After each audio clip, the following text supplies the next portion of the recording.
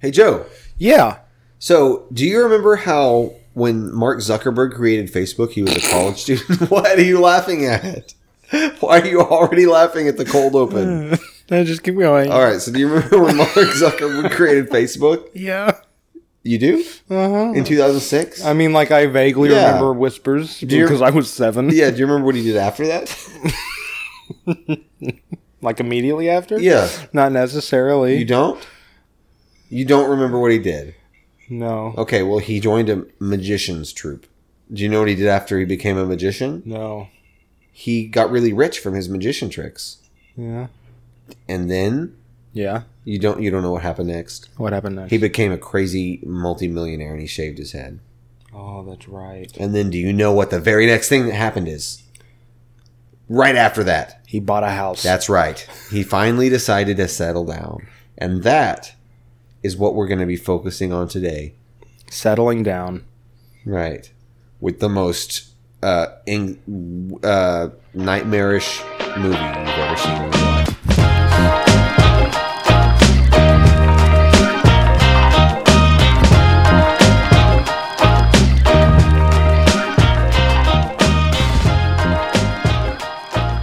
So anyway, hey everybody, welcome back to Not Qualified. I'm not. And neither am I. I thought you were going to say, and I'm qualified. I'm Zeph. I'm Joe. And today we're talking about a movie called Vivarium. It's a weird movie. I honestly don't know anything about the history. I don't know the production. I don't know who directed it. I don't remember. I didn't do any research. We watched it months ago. Yeah. And it deeply disturbed me. Yeah, it was a very odd movie. Yeah. But it was cool. So we're going to talk about it. The movie was Vivarium. It was you're looking it up. Who is it directed by? I want you to guess his first name. Okay, is it something Norwegian? It's something from Morrowind. It's from Morrowind. Yeah. Okay. His first name is Siltstrider. No, his first name is Dagoth. No, wait, his first name is Michael Kirkbride. His name is Lorcan. His name is Lorcan? No way. That's the coolest name. I'm naming my son Lorcan. Or Lorcan. Lorcan. It's Lorcan. Lorcan There's Finnegan. there's a thing with Michael Kirkbride. There's another podcast. Hey, we should review another podcast. If you want to listen to the Selectives Lorecast, it's great only if you know a lot about Elder Scrolls lore and actually care about it. But in the first episode, they talk about Lorcan, and Michael Kirkbride, who created Lorcan, is on as a guest. And he lectures the other guests about the correct pronunciation. Because somebody says Lorcan, and he says, no, it's Lorcan. So fun tidbit of the day. It's pronounced Lorcan. Okay, No, I meant this guy's name. I don't know how I'm supposed to pronounce this guy's name. Oh. Well, that just negates everything. That makes everything I said useless. But Wait, that was already the case. yeah. Okay, what's his name? Lorcan. What's his last name? Finnegan. Cool. This movie Vivarium was directed by Lorcan Finnegan. There once was a man, and he and it stars Jesse Eisenberg, which was the point of the stupid opening where we talked about Mark Zuckerberg. Yeah. Jesse Eisenberg plays the same character in every movie, and it's no different in this, except for some reason they decide to give him the character trait of being like a gruff handyman. Yeah. Like he works as he like cuts Even down though trees and stuff. He doesn't really have the physique or the attitude to pull it off. Jesse Eisenberg is the last person I would ever think could do anything with his hands. Yeah. Yeah. But that's who he plays. So, Joe, tell me the plot of Vivarium, if you can. I can tell you the first 10 minutes. Wait, actually, with let's certainty. start off more basic, because this is an indie movie. Yeah. Nobody's probably heard of it. Yeah. It's made by a guy named Lorcan. And we just found it on Amazon Prime one day and decided to watch it. Yeah. Or Hulu or whatever. So, what genre is Vivarium? A psychological sci-fi thriller? Yeah, I would say it's a psychological horror. I would put it in the horror category, not necessarily because it's scary like you would think of like a modern day jump scare horror movie, but I mean it's psychological horror in the classic sense. You know what I mean? It's like a there's a lot of movies like this I can think of. Yeah. But none exactly like it. Yeah. So anyway, It's a psychological horror, low budget indie movie. What is it about, Joe? Excuse me. So the movie opens up with Jesse Eisenberg and his wife, however you pronounce her name, Imogen. Imogen Imogen. Poot. Yeah, I remember we made fun of her name when we watched the movie. We saw it in the credits. That's not her fault. Imogen We're sorry, Poots. Imogen. What else is she in? Imagine Poots. Need for Speed the movie. No. Yes, she was. No, that's not what I'm thinking of. Oh. 28 Weeks Later. No, I haven't seen that series. Well, you need to. The Look of Love. Nope. Hold on, let me go to her film. V for Vendetta. Oh, yeah, that's probably what I Yep. know her from. Did you know after I watched V for Vendetta, I literally made egg in a hole for breakfast for like 2 months straight? Yeah, did you know that? So we follow this couple. Then they're going into this like realtor business. They're trying to find a place to settle down. They're going to buy a house. So they go into a realty office shop. and they're like, yeah, we want to buy a house. And he's like, okay, let's go on a tour. And the dude is super, super weird. I can't describe his like mannerisms. You just gotta watch this weird You just gotta watch him. man. He's just so odd. He doesn't act like a normal human being. And then they go and look at this house, this super weird neighborhood. They go to it. Every house is literally the exact same, completely identical. And they go into the house. They're going to look at the inside of the house. And as they're looking inside, whatever his face is, the guy that was showing him the house disappears. He drives off. And so they're like, well, what the crap? What the heck? Well, I guess we're going to just drive back. And as they get in their car, they're driving around and they can't find a way out. They're completely lost. And as they're driving around for hours, they run out of gas. And they keep... The weird thing is they keep winding up back on their own street. Like they literally can't even leave this block that they're living in. They get up on the roof. It's just for miles and miles, as far as the eye can see, this neighborhood. And as they start settling down, they're like, okay, well, I guess we're just going to go to sleep for the night. A baby appears. And then so we see this baby being raised, not for very long. What? Let me stop you right there. Yeah. What? A baby appears? A baby. So they're in a suburban neighborhood. Yeah. Hold on, for reference, if you're imagining this at home, Joe, what color is this suburban neighborhood? Green? Yeah, like a weird, like almost like a mint. A mint chocolate chip. Yeah. The whole neighborhood. And it's endless. They can't see the end of it. Yeah.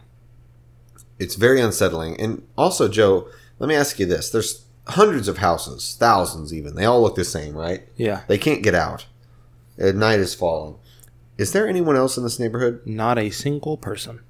Not a one. Okay, continue. Baby appears. Baby appears, and they're like, well, what the freaking heck, homie? Well, I don't know. What's this about? I think that's an actual line in the movie. Yeah. What the freaking heck, homie?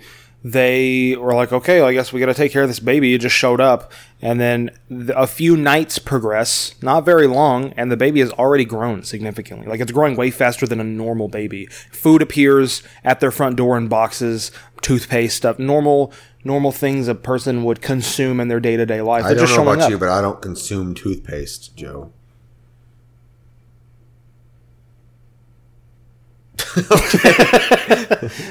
So they're being taken care of, but they're not allowed to leave. Blah, blah, blah. Fast forward. They're losing their mind. Jesse Eisenberg dies. We're really going through the whole plot. Okay. Yeah, nothing happens. No, they're just going crazy. They're just going crazy, and the the kid turns on the TV, and the only thing that's playing is this weird, like... black and white psychedelic lines. I don't get it. It's weird. It's so weird. And then the kid is super creepy. He's not human. He's clearly not human. And they're raising him, and he just mimics everything they say, and he never acts independently or thinks independently. They kind of butt heads in a weird. And Jesse Eisenberg wants to kill the kid. He wants to literally murder him. They've been here for who knows how long? At this point. Probably months, like weeks, years, couple months. And the kid has already grown like several years within these few months. And the kid ends up being like a full-grown adult before long. Yeah, by the time they get to the end of it, Jesse Eisenberg's dead. She's by herself, and he is a grown man.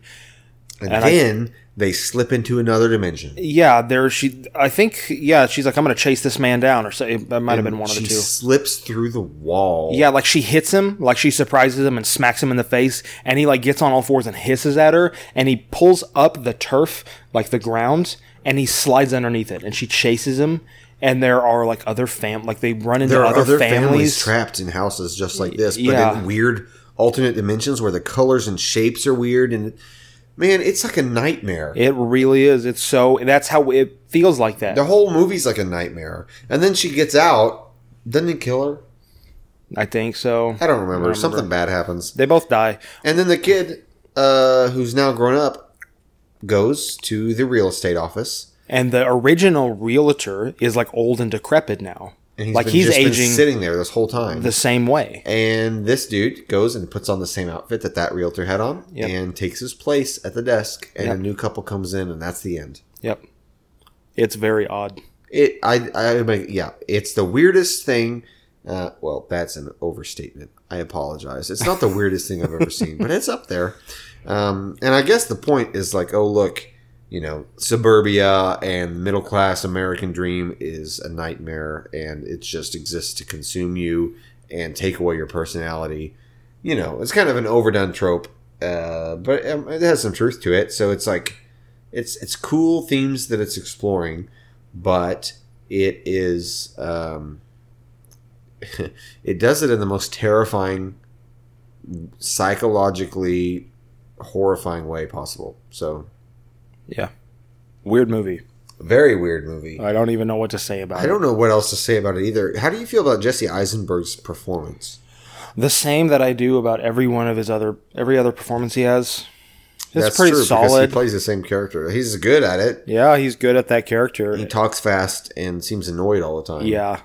And he just seems kind of eccentric. Like he can't stop moving. Like he has ADHD. Every character he plays has ADHD. That's true. Good, solid movie. I thought the worst part about it was like really good horror movies don't just scare you, they don't jump out at you and just like, oh look how scary this is, huh? Right? The bad horror movies will do that, and they'll try to do that, and they'll fail. Good horror movies mess with your mind. Like Oculus is one we'll probably talk about. That's a good horror movie that really tries to get under the skin of your brain. It makes you like doubt yourself, doubt what you're thinking, doubt reality. Mm-hmm. And then they're more existential and more psychological than just the there's a monster. Although there's a lot of good horror movies that are also just monster movies, but again, it's more than just jump scares or gross out horror. Yeah. And that's what I think this movie does really well. Is it's the scariest part about it is like the existential stuff, like the idea of being trapped in this neighborhood, and the whole idea of him and his wife or fiance, whatever, the idea of their relationship straining, and then just trying to raise this kid that's not even human and not theirs. Just all of that, it was like horrifying. Yeah, and that was the scariest part of the movie, was imagining putting yourself in those shoes. Yeah. Yep. Very interesting movie. All right, Joe, give it a number. 1 is the best movie you've ever seen, and 100 is the worst movie you've ever seen. Where would you rank this? Probably like a 43. I liked it just fine. I wasn't crazy about it, but I didn't hate it. Yeah, I'm trying to think of where I've ranked other things in the past. Yeah, I'll give it a 48. Yeah. 48. Yeah, solid. All right, Joe, one last thing. What the heck does the word vivarium mean? Webster's Dictionary. Webster's Dictionary. Webster's Dictionary defines vivarium as, I don't actually know. Because I'm guessing it's something to do with like they're on display. I don't know. An enclosure, container, or structure adapted or prepared for keeping animals under semi-natural conditions. Okay, yeah. For observation or study. Yeah, that's what I thought. Or as pets. Or as pets. Yeah. Speaking of pets, that's an acronym or an acrostic. I don't know the difference. You know what it stands for? People everywhere think.